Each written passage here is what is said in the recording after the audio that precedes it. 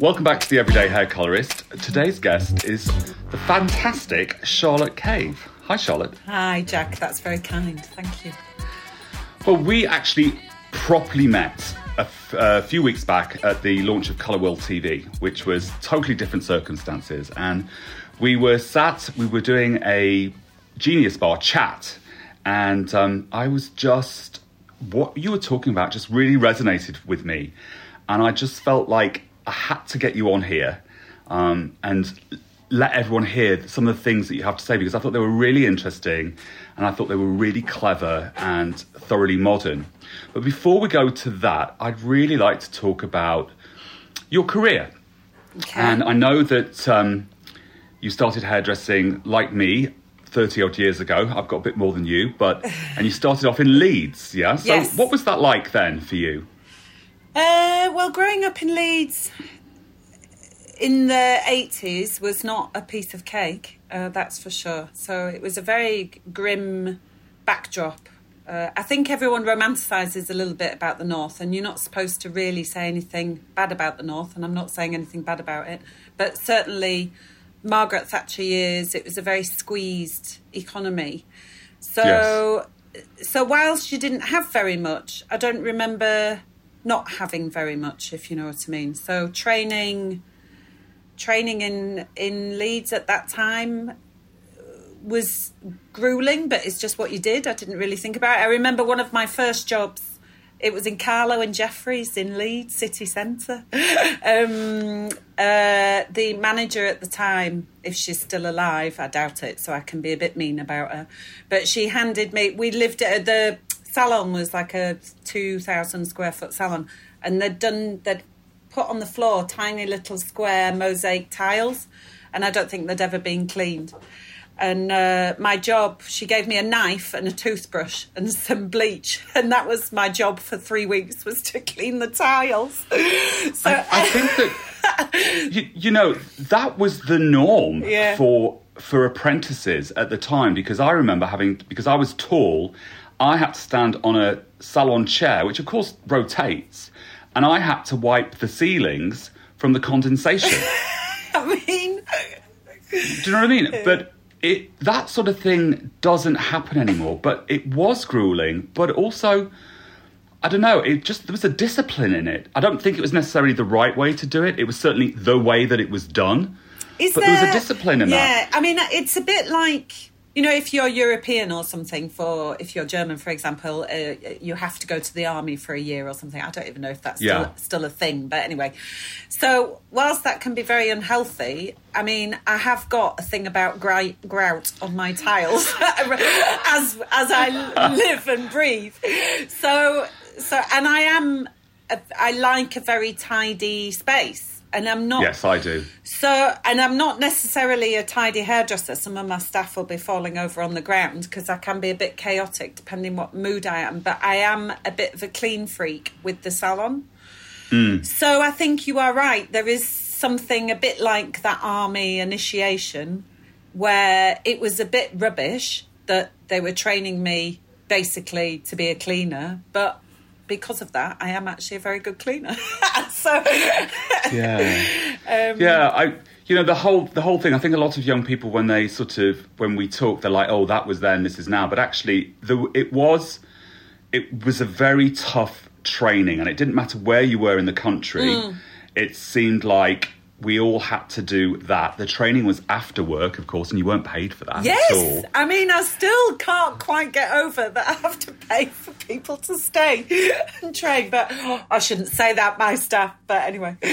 I can't get my head around it. Yes. But, of course, you can get your head around it. Yes, of course. It's glaringly obvious, but it's like, that never happened to me. No, well, basically, what we were saying is that we want to treat people properly, unlike us in the 80s, which I'm very glad for. Yeah. I have to pedal back quite quickly on that one, but it's okay. I had perm rods thrown across the floor, setting rollers. As if you looked away and went into a dream about something, it was thrown on the floor and it brought you back to reality, wasn't it? Yes. My other chore that I hated was washing perm papers and drying them on the radiator to reuse them. Actually, I never had that. Oh my God. I do remember though, the day, it felt like my proudest day ever in hairdressing, when someone came over to me and she said, "Oh, you've graduated now, you are able to neutralise." And I was like, "Oh, I can neutralise." Oh my God, it was like the worst thing ever. I remember one Saturday I had like 12 perms in a backwash, and I had just me neutralising because I never had sick days, so I was the only one in again. And I was just thinking, how has this turned out to be a promotion on £28.50 a week?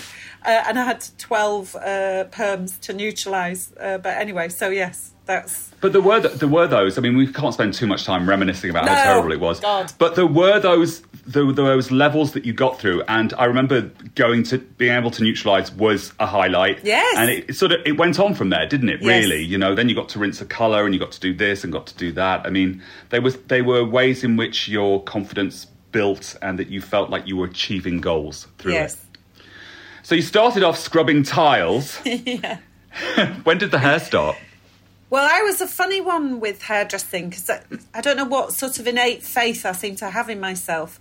But the first week I was there, between the tiles, this old lady came in and said, "Oh, can I have a blow dry?" And I just went, "Oh, well, I can do that." And it was a round brush.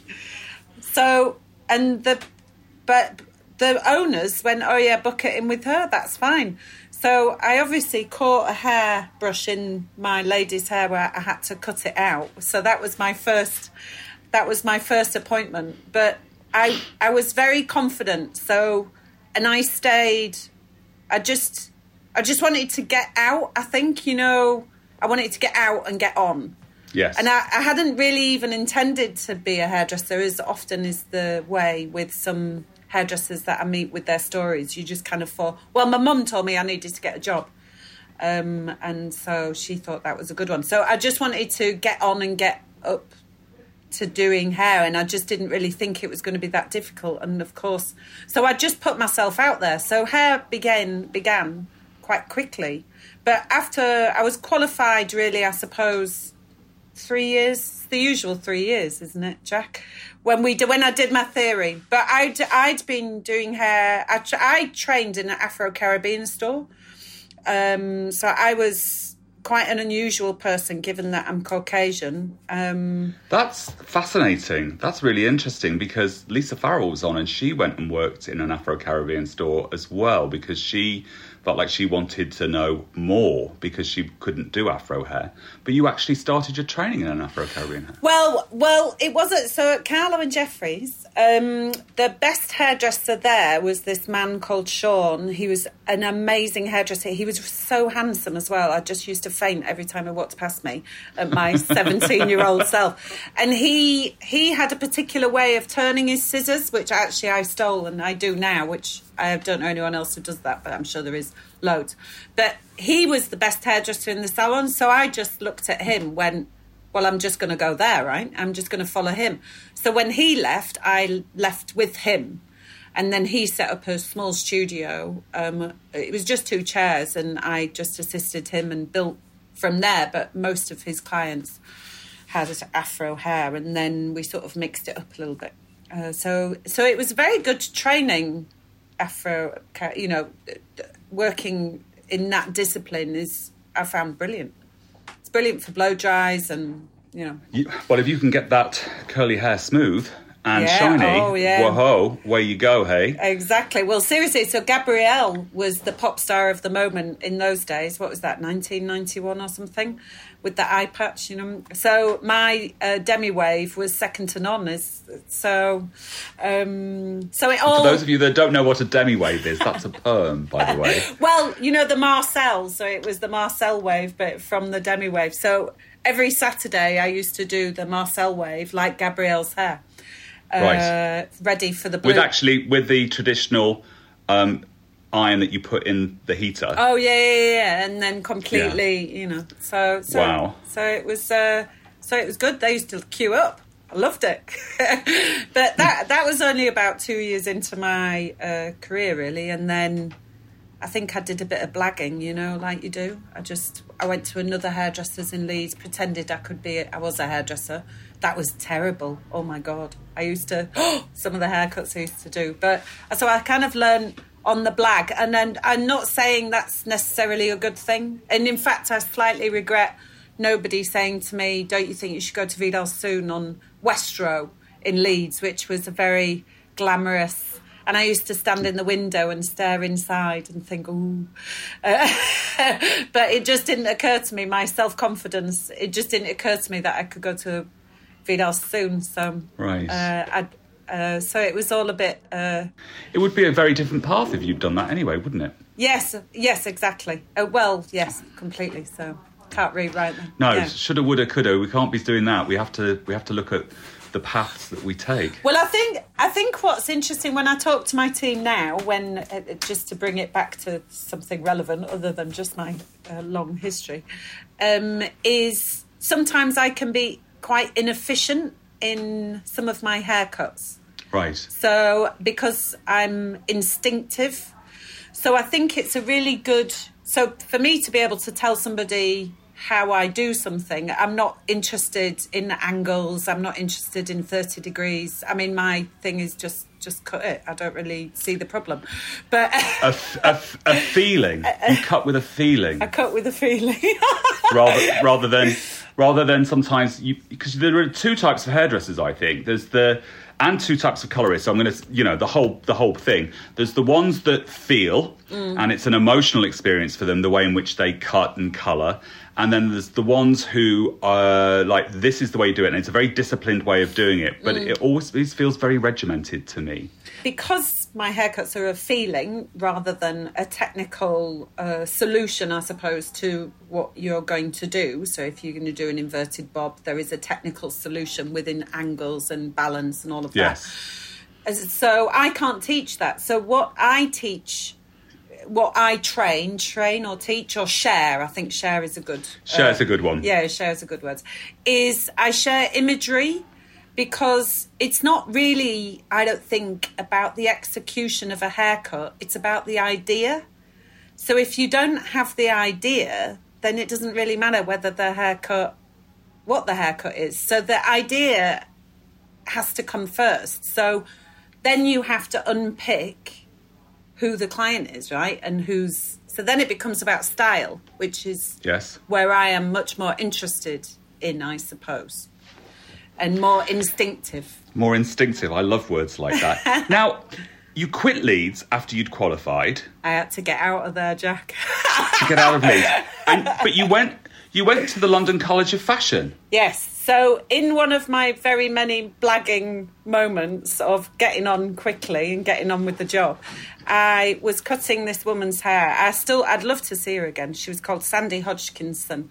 She was this amazing... She had a convertible Wrangler Jeeps. Do you remember those in the 90s? Yes. And she was the most... I just thought she was the most glamorous woman I'd ever met. She was like really tall and had bleached blonde hair and had a Jeep. She always had really gorgeous boyfriends. And I used to cut her hair. Or I started cutting her hair. Anyway, I was like, oh, what do you do then? And she was like, oh, I'm a photographer. So I was like, oh, that's amazing. Can I come and watch you? And she said, you can come and watch me anytime. So I said, oh, I'll come whenever. But of course, I worked from Monday to Saturday. So then she said, well, I'm doing a test shoot on Sunday. Do you want to come? So I was like, oh, yeah, that'd be amazing.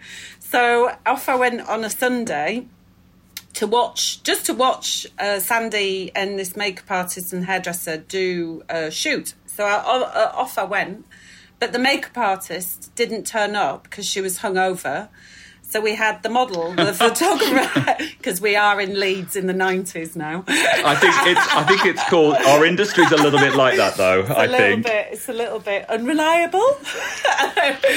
No, I just think that sometimes people get carried away on a Saturday night and forget they've got to work on Sunday. Exactly. Yeah. Well, I suppose as well she thought she was doing it for free, so it didn't really matter. Anyway, so there I was, and I was like, oh, I'll do it. I can do the hair and makeup. Obviously, never having picked up a makeup brush in my life. And I still have those pictures as well from my very first shoot.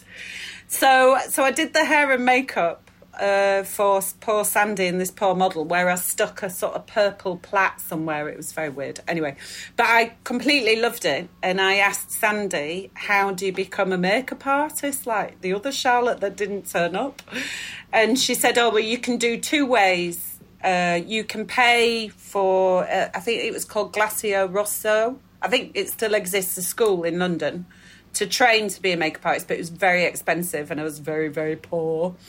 Or you can apply to go to London College of Fashion, which is much harder because at HND, so it's on a degree level. But I didn't have any qualifications. Get the violin out, everyone. But I just thought, well, I can't go to the posh school because I haven't got any money. So I'll just go to London College of Fashion. And it just didn't really occur to me that I wouldn't get in, so I just applied. That's brilliant. That really is brilliant. And you obviously got in. And I got in, and my mum, my poor mum, both my sisters are very academic, and so there was just little old me at the end of the day, and so she drove me to London, and she was like prepping me. And she was like, you've got to say this. And I was like, oh, it'll be fine, Mum. And I remember exactly what I wore. I had bleach blonde hair and I wore I was obsessed with Marilyn Monroe at the time. So I wore this 60s white coat with white sort of weird trousers. I don't know where I got those from. And a white shirt. And I'd pin curled my hair, but leaving, the pins in. Yeah. So I must have looked mad, but I just thought I looked like Marilyn Monroe. I just walked around thinking I looked like Marilyn Monroe the whole time for about 10 years. But anyway, and so I don't know why I wasn't worried. I went, oh, it'll be fine, Mum, don't worry about it. So I went for my interview. Obviously, nothing to offer except enthusiasm and Marilyn Monroe look-alike, not. And then I came out of the interview and my mum was in the cafe opposite the college, which was at Oxford Circus at that time. It was we were very lucky when I look back at it. And she was like, oh, are you okay? How did you get on? I went, oh, no, they loved me, Mum. It'll be brilliant.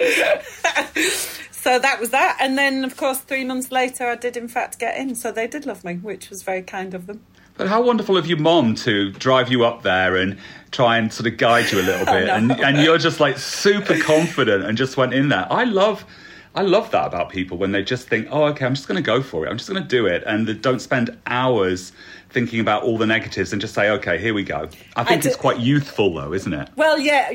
Well, I was going to say it's complete naivety because I just didn't get it at all. I just didn't get it. So that naivety is, but that's when you hang around young people, isn't that gorgeous? I love that about young people because they say things and you, in your heart, you go, oh my God, you have no idea what's coming. It's going to be awful, or whatever. But it's that energy that young people bring to the table, you just have to bottle it. I love it. Yeah, if you could bottle it, I would. Do you know what I mean? Because it's inspiring and it's fresh and it's without the baggage that the years of life. Yeah. It's a bit like travelling to a city when you've been to the city, but the person you're travelling with has never been. So everything is amazing. And I love that. They see it all with new eyes. I just love that. Oh my God, the Eiffel Tower. It's amazing. And you just go, yeah, whatever. But it is amazing. And that's, I think, really good. Really good. My young assistant, we were in a cab pre-COVID, driving along the street, and he's like, I want to live here. And I looked at him and I went, it's bloody Regent Street. And he's like, but I want to live here. I'm like, okay. But I love that he didn't think it's Regent Street and it's really expensive and nobody's ever going to live on it. He just sort of said, oh, this is where I want to live. I'm like, okay, go for that. Yeah, well, exactly. Especially in this world, there's no whole bars, right? So in London, at the London College of Fashion, they saw this huge potential in you. Otherwise, they wouldn't have given you the place, which is fabulous. From there, there's lots of covers. There's lots of big name covers. There's lots of big names on the covers. What happened from London College, which is makeup and style, and then you bring the hairpiece into it? What happened? If I tell you the story, Jack, I don't know if you'll quite believe me, but I'll try it. There's two lines to this story, two approaches, and I'll try and make it as quick as I can. So my whole thing is that I never say no. You never say no to anything. I'm with you, right? Sometimes that has got me into trouble, by the way. So a little bit more crafting would have been good. But anyway, so I never say no to anything. So I'm at London College of Fashion. I don't have much money, and I completely hadn't got my head around paying rent or anything. I don't know why. It just sort of didn't really occur to me. So I entered a competition for Salon Selective's shampoo thing. And I won it, actually, so that paid for my rent. But also, I had to get a job in a hair salon because I thought, well, I can cut hair, right? So I'm going to get a job in the hair salon to pay for my rent now that I've been able to stay at London College of Fashion because I paid the rent. So I had to continue that. So I got a job at Franco's in Soho. And in Soho, you just meet loads of people, right? Yes. So I met a Gary Cockrell, which you might know, actually, Jack, who's a makeup artist. He used to come into the salon to get his hair done.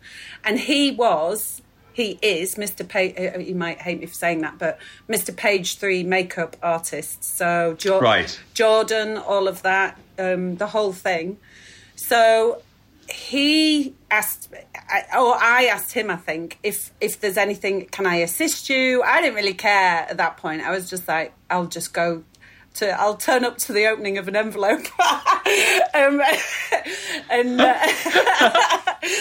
I love this this massive, just like, I'm just going to do it. I'm available. I mean, hungry isn't the word for it. It was just fantastic. Well, right? I didn't have a life, so I didn't have a boyfriend. I didn't actually even drink alcohol at that point. So I was just ready to go 100 miles an hour wherever you wanted me. And I could drive a car, which was essential, actually, as I worked out. Anyway, so I turned up at Gary Cockrell's Page 3 shoot, where I was absolutely flabbergasted by some of the stuff that we had to do with Jeannie Savage, a photographer who's a very famous Daily Star photographer. Anyway, so I would help Gary, and then one day he rang me up and said, oh, do you mind filling in for me?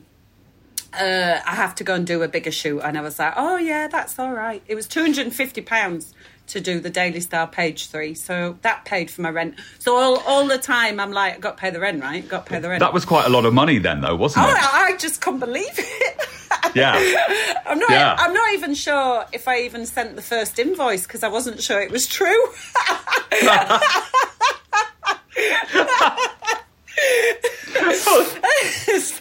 So they got one on me for the first time anyway. I made up for it though, don't worry. Soon worked it out. Anyway, so then so I got friendly with Jeannie Savage at the Daily Star, who's a photographer, and she rang me up after I started filling in for Gary, and she rang me up and she asked me to do a feature makeup, not me being the just for celebrities coming on the paper. So I rocked up, and do you remember Pop Idol? I wasn't here, but yes. Yeah, because you would have been in America, but the American version or whatever. So X Factor, roll back 20 years. Yes. So they were doing a feature on not the winners, such was my life at the time, but the second to the best. So the runners-up were Liberty X. So I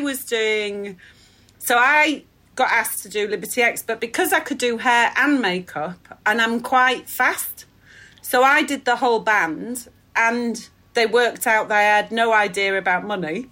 So the manager asked me if I would be Liberty X makeup artist, hair and makeup artist, which they got for about 2p. And I was like, oh, yeah, that'd be amazing. I mean, I would have turned up for nothing for years, but anyway, I didn't. Yes. So I started on that road from the Daily Star working with Liberty X. Now, once you're in with a music person, it opens up lots and lots of avenues. So, like everything in life, once you're in that door, things change, don't they? Yeah, and that was one end. And then the other end was I went on blind date, and I think you might enjoy this story, Jack. So, you went on a blind date, or you went on the TV show Blind Date? Went on the TV show. I love it. So this is the story, I think, to beat all stories. So, my thing is like, just rock up, just do it. So I was going to a party with a friend actually by Regent Street, and we were walking past this hotel, and I went, oh, look, they've got the auditions going on about Blind Date. Should we go in for a laugh? So my poor friend, she went, oh yeah, all right then. So off we went, and then we went upstairs to, I think it was the Dorchester or something, some hotel, probably not as nice as that actually. So we went up to the hotel, and there was about 20,000 people. All sat on the floor, and I said to some woman, I was like, oh, I'd just come here audition to go on Blind Date. And she went, oh yeah, that's fine. So we sat there for hours and hours and hours, and it was just so boring because we were going to a party, and I was all dressed up, ready to go to the party. So we got to actually finally getting auditioned to go on the show, and the woman said, oh, why do you want to go on Blind Date? And I said, I don't bloody know. I've been here for bloody hours. I've got to get to a bloody party. And that was that. And they loved it. I didn't even really occur to me that that was the appropriate answer, but of course it was the appropriate answer. Anyway, so so I got very friendly with the producer because my tactic was I would cut anyone's hair for nothing, any time of the day or night. So, I mean, really, it was a bit weird, I think, because sometimes video directors would call me up at 2:00 in the morning and go, can I have a haircut? And I'm like, oh, yeah, that's fine. Just get in my car and go do it. Mad. Like, really, not... And anyone listening to this, please don't start doing that because you really don't have a life. But I just loved it. Anyway, so I got friendly given my attitude to hair and makeup, and an opening of an envelope. So the producer, we became friends. I did his sister's wedding in Manchester, her hair and makeup for that. So this is the producer of Blind Date. I was number 3, by the way. I didn't win, which was a blessing, but Scylla loved me. So I was apparently the only person. So I didn't have very much money when I went on the show, and I was quite fat. So I was really worried about how I would look. So I went to Selfridges. I remember going, right, I'm going to get something really, really nice for telly. So I only had one thing. And so I turned up in this pinstripe suit that I'd bought. It was £250, which was an unbelievable amount of money for me at that point. But it was black, obviously, skinny, thank you. And but you're not supposed to wear black. This is like a little inside tip for everyone. You're not supposed to wear black when Scylla Black is on set. It's only Scylla that wears black. So I was on set of Blind... Oh. So I was on set of Blind Date, turned up with my one outfit. They did ask for 3, but I just ignored them. And they went, well, you know, where's your other outfit? And I was like, oh, I don't have any more money. I've just bought one, I'm afraid. And so Scylla heard me. She thought I was totally adorable. So she went, it's fine. So there we are. I made history, me and Scylla in black together, which I think I did say on the TV show at the time. But anyway, so the producer... I'm sorry. This is just brilliant. I don't know Absolutely. What your edit is going to be like, Tom, who's editing in the background. I'm really sorry. I go on and on and on. I did want to say to you, though, that, I think that our era, we did so much work for absolutely nothing to get the experience, and we were really committed to that. But there's this bigger conversation that's going on in the industry now about...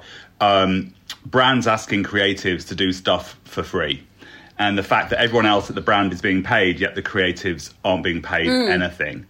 Where do you... So obviously, for me too, all those sessions that I did for nothing have paid off in the long run. But they don't for everybody, and obviously you're incredibly successful, and they've paid off for you as well in banter, experience, and career. Yeah. I wish I had some I wish I could remember my stories. Oh my God, Jack, you have no idea of the story. So good, Jesus, make your granny cry. Where do you sit with it now? Obviously times are different, as we acknowledged at the beginning of this podcast. Are they though?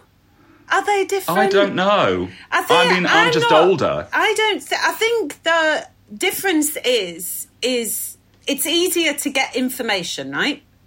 Yes. So, to find a makeup agent, it took me about 3 weeks, and I had to walk around the streets, just to get a phone number. Yeah. I only just got a mobile phone, and there was no internet. God, can you believe I'm even saying that out loud? Oh my God, there was no internet. Don't you just... No. It's so embarrassing. I am that old. But, so I think the difference is now is it's easier to get information. So, of course, competition is harder because the good thing about our industry is that it has been brought to the forefront. You know, there's celebrity hairdressers like yourself, Jack, and there's celebrity makeup artists and TV. There's shows about it. So it's slightly more attractive to a young person, I would hope, anyway, to become a hair and makeup artist. So everybody wants to become one. So it's easier to get information. So I don't think it's different in the sense you still need all of the experience. And quite frankly, if you're 20, you don't need that much money, do you? I didn't need that much money. I still don't think you really need that much money now. So I just think if you're 20, I can't go and work for a brand for nothing. I've got a mortgage and kids and really boring stuff. But at 20, I could definitely afford to just go and rock up. I was gorgeous and, you know, all plump, you know, and you get that juiciness when you're young, the juice thing. And that's what the filler doesn't give you, does it? No, you babes. Know? Oh, no. I was looking at that today thinking I should do that. But anyway. The glow of youth. No, I know. No matter how much I hit myself with bronzer. So when you're young and juicy, you should go out there and do stuff for free. I'm sorry. I just think, why would you not? You have so many... It's better to say yes than to say no, isn't it? I personally think it's better to say yes to everything and then afterwards say, oh, that was a bloody mistake, I'm not doing that for them again, rather than just saying, oh, no, and sort of trying to weigh up the pros and cons. Because, of course, experience, you can't buy experience. No. In that sense. No, and you can make up stories, but there's nothing like a story that's the truth, but so unbelievable. Right. That's the best one. And also, when I started shooting, and I didn't shoot earlier in my career. I didn't do anything like that. I mean, I was so commercial behind the chair making the money. But when I actually started doing that, the idea that, you know, the amount of money that this stuff costs. And so I did look for models that wanted their hair done free. I did look for stylists that wanted to work with me for nothing. So we all got some images and, you know, a photographer that would do it for, you know, either a test or not so much money. And, you know, you don't start off spending £10,000 on a shoot. You start off doing them free, and hopefully you don't spend £10,000 on a shoot because there's an awful lot of money. But it gets to be expensive. But I think that if I hadn't have done that stuff, if I hadn't have done, like in the UK press, you know, you do press and it's like, it's all complimentary, and I wouldn't have had the exposure. And without the exposure, I wouldn't be where I am now. So it's sort of a double-edged sword, isn't it? Well, I think you would have wasted your £10,000 as well if you spent £10,000 on your first shoot, because it would have been awful.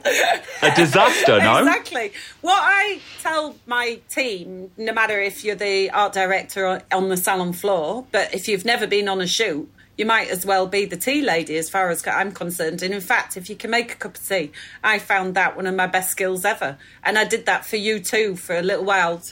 That was my job because they paid me so much money. I didn't do anything but just made you 2 cups of tea.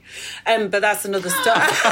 Well, actually, it was their wife that I had to break them. But anyway, there's another story there. But so if you've never been on a shoot and you're like Mr. Art Director in the salon, you're still nothing when you get on a shoot. So turn up, rock up.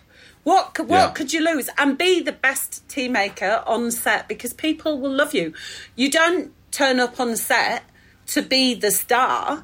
You turn up on set to be with people. And then what I tell my team is, right, go and talk to the photographer's assistant, go and talk to the lighting guy's assistant, and talk to and then take each other's numbers, and then arrange to meet for a pint, get drunk together and start talking about ideas. And before you know it, you're starting your own team that in 10 years' time you can charge 10 grand for. That's the point. I'm still best friends with the people that I started shooting with. Not Gary Cockrell, because he went on to carry on doing like uber glamorous stuff, and I wanted to be, quite frankly, a little bit cooler. But all my fashion buddies I'm still friends with, and we've been all over the world. We've been to Miami. Well, we used to go to Miami 3 times a year, South Africa, Harbour Island, and oh my God, just had such a laugh getting paid loads of money. What am I doing in a salon? Eventually getting paid loads of money. I think that's it, isn't it? I mean, people look at people look at people, some people look at people and kind of say, oh, they're successful, I want to be like that. But they don't always realise the story behind it. Do you know what I mean? And Yeah. it's like, it takes a long... That instant success, I don't think has as much longevity. It can fade really quickly rather than that long road that you build up to it. Because every section, every point, you get a little bit higher and a little bit higher. Well, and to give you a timeline, I was 23 when I was number 3 on Blind Date. What's your name? Where are you from? No, I'm named Charlotte. I'm from Leeds. And then I was 33, 34 when I was charging. I suppose people want to know, don't they? So it's like a 1,200 a day. But if I was doing 3 bands in a day, so I would do Blink 182, Coldplay and Busted or something, and then I would charge that per band. So if I'm up at 5 o'clock in the morning. But, you know, my hours were insane. You know, and although I have to say, this is going back to your point where things have changed, that has changed. So that money train does not exist anymore. So there's no money in music anymore. There's just not... so the naughties definitely were naughty. So this is where it can come back round to a little bit 80s, where hairdressing has come... The shoot work has come from a salon and a product, because that's where the money is the product. yes. So yes, going to work for a product for free is a bit annoying. But actually, I do believe that is now where you get the shoot work from. I don't believe you get the shoot work from old school like I did, from being on... It's the entry level, isn't it, really? On a TV show. Yeah, it's then... Exactly. It's the entry level. And it's also, I think the other thing that guys maybe don't understand is it's content. And if you are doing it for free, you're getting content from it, you know? Yeah. And you're also... Word. That word. And you're also accredited with the product company too, which can have a gravitas to it that that maybe you wouldn't necessarily get just on your own straight away. I mean, it's all about working up the ladder. It is, and also a product. If it's just, I can't really give you an example, because then other brands would be offended. Yes, but we don't want to offend anyone on this podcast. No, exactly, because we love all our products. We love all everyone. Our brands. We love everyone. We just love us, not fight us. Anyway, but one product is owned, as you know full well, Jack, is owned by a huge company that has a million products that, you know, might have a campaign or a fashion show that's coming up that needs a nice young thing who's really available and who makes really nice tea and goes to cut their hair for nothing at 2 o'clock in the morning, which, you know. Absolutely. So... Absolutely. I couldn't agree with you more, Charlotte.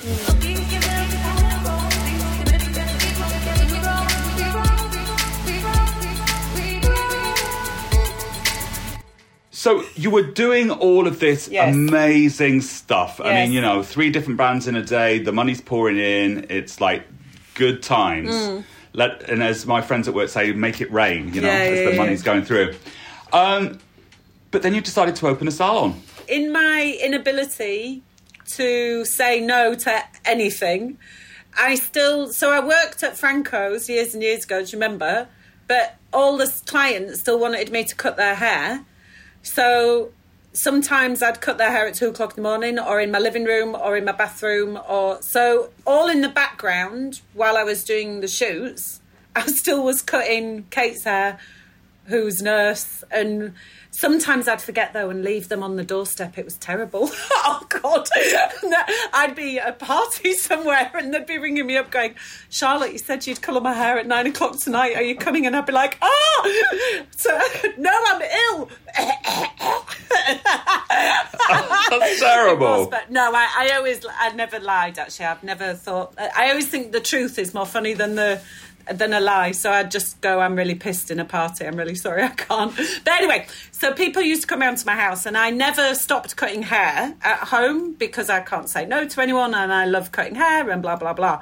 So you'd get this really weird cross-section of life. And by the way, I still do some of my clients. I did Kate yesterday, who is that NHS nurse who came in from a night shift for her highlights, and Chris Martin was asleep on the sofa because he was having like chill out time, and just had to escape.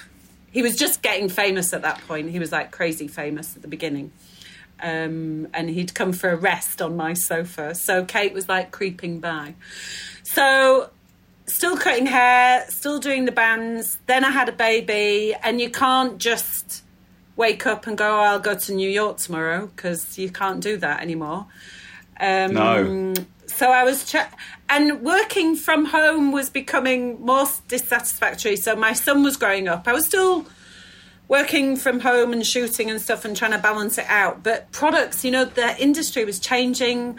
You know, there was this guy called Jack Howard who was doing balayage in LA and New York, and I didn't know what a balayage was.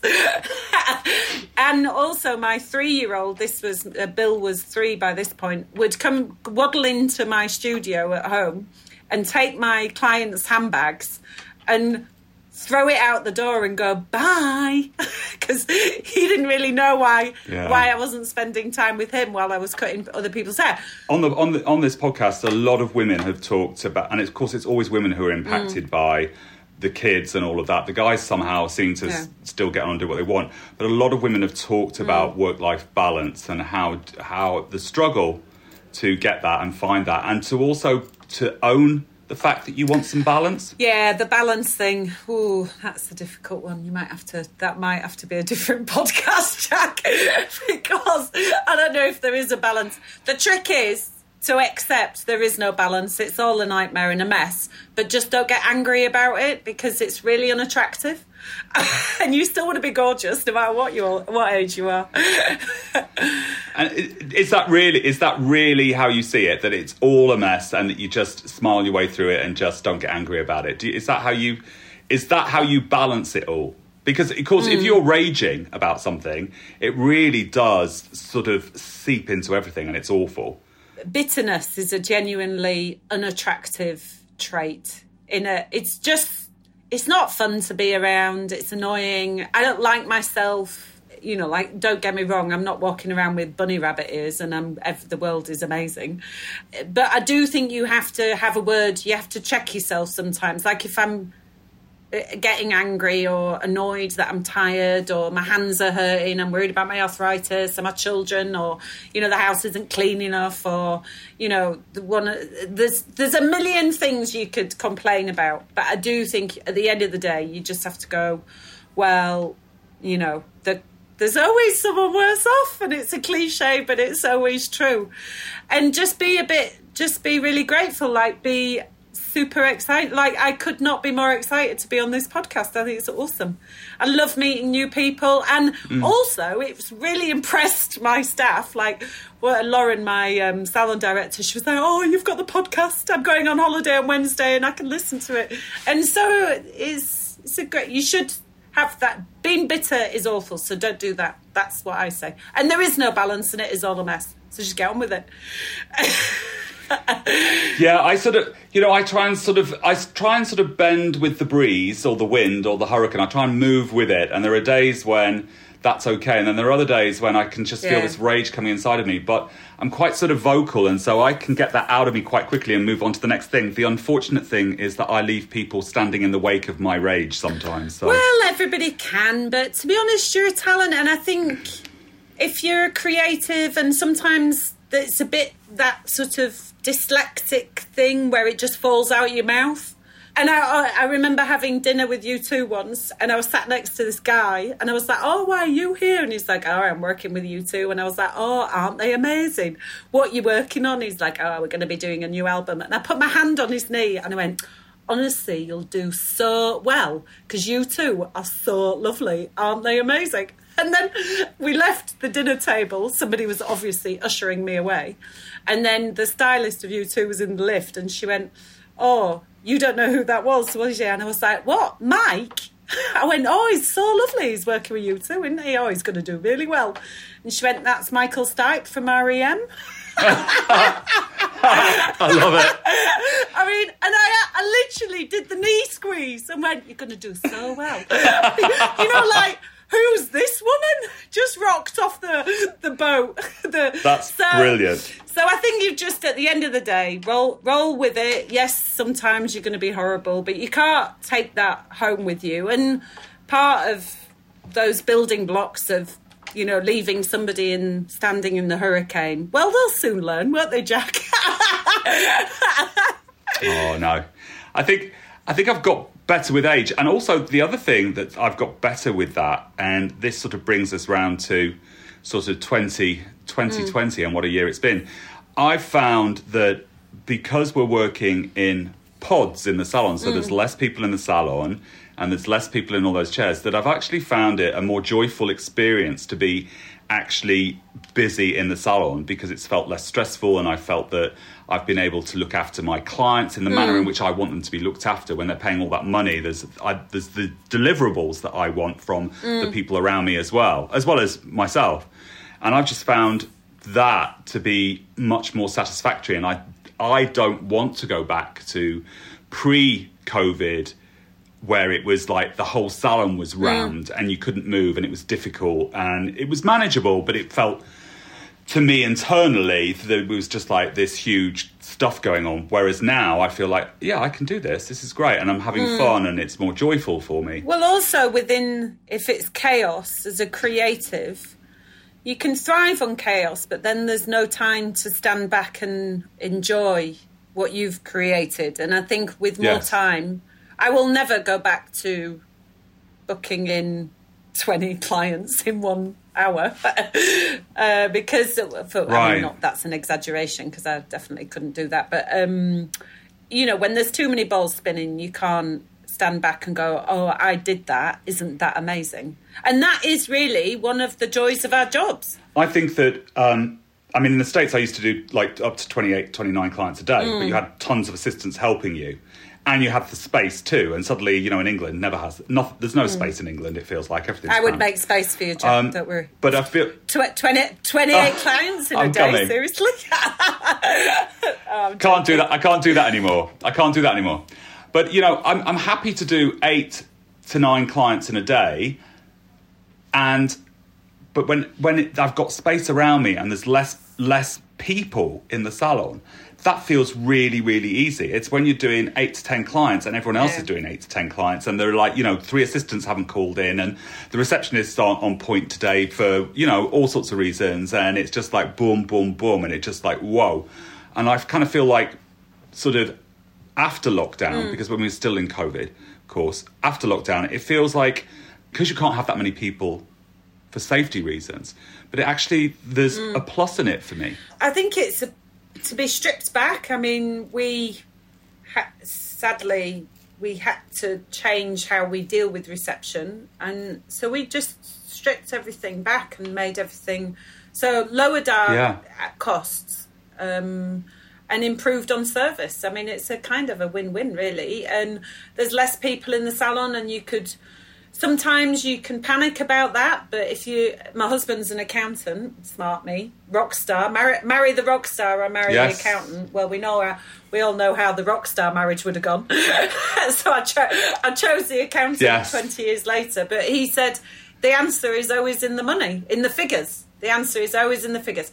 So, and if you're happier, so sitting in the saddle of the quiet time in terms of less clients, less bodies, and stand back and enjoy the creativity, and that way you can then develop your skills and have the time to be a little bit more couture about what you do and take risks, which is what I think we talked about a little bit on our sofa together, Jack.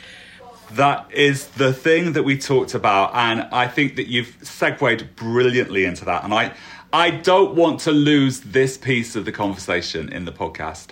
So we talked about the fact that so many hairdressers, not just young hairdressers, myself included, can be concerned about a really crap review on Google or Facebook or Yelp or whatever it is, because a client isn't happy.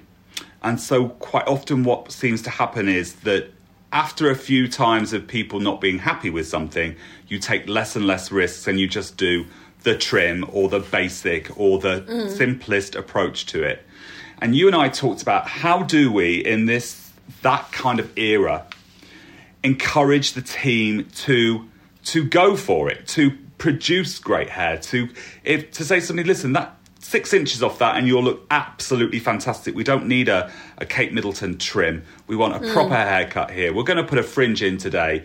We're not worried that you might be breakup hair. We're going to give you something that's beautiful, that I feel it's going to suit you. But so many of us in our industry are frightened of doing that now because of this culture where people won't necessarily say something fabulous about you, but they'll soon as hell write it about you. And you delivered something amazing to me when you spoke of that.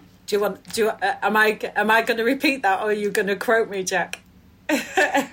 We can both repeat it, because you've set up a way in which a client can complain and allow the hairdresser, your team members, to take ownership of that. And you have a theory behind it, don't you? Well, I think if the client can see the mistake, it's normally you can see it as well. So yes. I never really understand why people go at the backwash and then start drying off, and when you get that horrible feeling, you're like, oh my god. I always say it's when your top lip's sweating. Well, it's normally when my knickers are sweating. Now I'm menopausal, it's all sweating. But anyway, and I just don't really understand why you don't say how you feel. The honesty is better than a lie. Always. It's always funnier. And people really love honesty. So I would just go, I think your colours... Can I say shit on the show? I don't know. Well, you've said it now. Your colour's a bit, under par, so to speak. Yes. And just say it. I'm not happy. Are you happy? And then if the client goes, well, if you're not happy, I'm not happy. Or go, no, I'm so glad you say it. Or if they go, well, I'm really happy with it. Then you go, well, this is the reasons why I'm not happy with it. And have the conversation. So if they are happy, you go, well, that's great. But just keep in contact with me. Let's keep the dialogue going. Yes. Because an alarm bell is flagging in my mind that in 10 days' time, that honey blonde is going to tarnish into copper. And you change the light or you get to the bathroom. So that is the first thing. But the main thing is the conversation to start with. It's all right saying, oh, I'm going to cut a fringe in your hair and it's going to look amazing. Well, how does the client know that? They're like, well, you're not me and I'm not in the mood for a fringe. And there's no point saying the same thing, expecting a different answer, going, oh, but you'd really suit a fringe. And they're like, well, I don't want a fringe, but you'd really suit a fringe. So change the story. So I say, I am the director and you are my movie star. So what we're going to do is we're going to build a film together. So I am going to direct you in my movie. What does your movie look like? So the haircut is the last thing you would talk about. Talk about what chair, what chair do you like? Is it an Eames chair? Is it a wicker chair in the 70s? Are you wearing, I talk about the girl. Now, you will know this, Jack, because you know colour like no one. Oh, I don't know about that. Don't test me, my God. Well, I know I might do now. You're challenging me. So are you the girl that's in the Chloe white dress, walking through the summer fields, running your fingers through some wheat, right? Or are you the girl sat in a Paris cafe with a Breton stripe and boots, having a coffee, and normally a fag in my case. But now you would be able to tell me what you think those colours would look like, right? Right. Do you see my point? Yeah? So who is the blonde and who's the brunette? The blonde is walking through the wheaty field. Yeah? Exactly. Exactement, monsieur. Exactement. And our brunette is in our cafe. So already you can give the client an imagery without even mentioning hair colour, without even talking about it. So if they're... It's about the story. Yes. It's about the story. Every time. And if the story has an ending, sometimes I do say this, is, well, that's not how my ending was meant to turn out. We're going to have to do a part 2 here, I'm afraid. but then the clients don't mind, do they? They're kind of in their own movie. They've, and then also, this part of the movie is going to be like this, and then towards the end of the movie, as in January, in your next booking, because already I'm thinking I've got to book ahead of my clients, right? Let's do an annual. Yeah. Let's book the whole movie for the year. It's beautiful. It seems seamless because they're buying into something that helps me out. Because then I'm like, yes. And we can direct your colour for the whole year. So it helps our money coming in, raining and all of that. It engages the client because they're excited because they are, for the first time, the centre of their own movie, and they've got a whole year to film it with me as they create their style and they work through. But the thing that really resonated with me was that you encouraged your staff to kind of say, I don't like it, I'm not happy with the result, or if the client says they're not happy, for the staff to say why, and to let the client be and speak, and that everyone seemed better off and safer in the environment that you've built in that, and that it's you're going to talk about what you're going to do, but if suddenly the client, the result isn't what you wanted or what isn't what the client wants, it's not like, it'll be okay in a week, but let's put a tone on it, you're fine. 3 weeks' time, you'll be happy with it. What you're saying is address it. Address it. Nip it in the bud. Exactly. Right there and then. And if you have got like a 6-9 violet pinky overtone on your highlights, and that's going to happen if you want this colour, tell the client, it's like, it's got a bit of a pinky hue to it.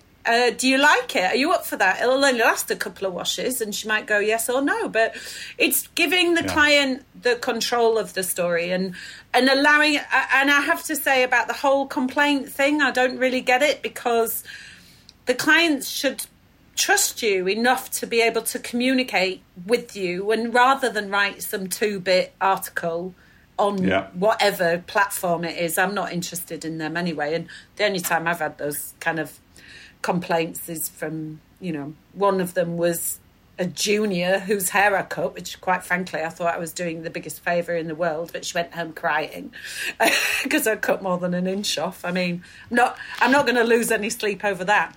But the client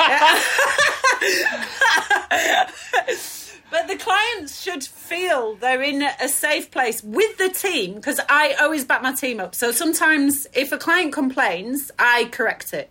So that's one of my philosophies, because it's my name. And this is where I come with my team. I said, if you mess up a colour, they're not going to go, oh, Daniel, who works at Charlotte Cave, was the one that messed up your colour. It's Charlotte Cave messing up the colour. So I'm going to come down with raining charm over that client who's got a dodgy set of, or a dodgy lumpy balayage or whatever it is, and I'm going to rain whatever it is on that day. Exactly. I'm going to rain charm and go, I am so sorry, and what can we do to change the end of our story together? And the clients almost trust you more for being honest and then acknowledging the mess. Or not mess. I always think that if I'm unhappy about something, I'm not, like, if I go to a restaurant and, it's like you're waiting too long in between courses or whatever, I'm not complaining to get something free. I just want to be heard. I just want somebody to acknowledge the fact that I'm disappointed. That's all. Yeah. That's mainly where it goes. It only sort of, and I think most people, people aren't mean-spirited. Most people, if you say, look, I'm not happy, then they're like, what can I do? I'm so sorry. But the key, and then you go from there. Interesting thing, you've brought that beautifully to my table there, Jack, thank you.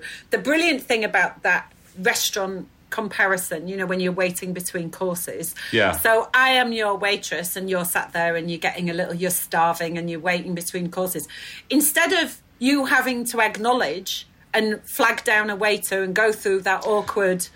the waiter comes up to you, bobs down and goes, look, this is a couple of glasses of champagne on the house. I am so sorry you have to wait, but it will be the most delicious plate of food you have ever eaten, and we totally appreciate your patience, and if there is anything I can do. So acknowledge them before you get to the point where you're just Hank Marvin. Or hangry or whatever it is. hangry. I'm always hangry. But yeah, it's absolutely right. I think that it's up to us to catch those things rather than the client bring them to the forefront. Yes, exactly. Language is king. Or queen. Or queen, yes, exactly. Well, not Whatever in you this want. matriarchal world that we live in, quite frankly, Jack. The kings still get paid more. but that is definitely a different episode. That is definitely a different episode. Charlotte, I just wanted to say thank you so much for today. I mean, what a great story. And I haven't covered half the things I want to cover with you.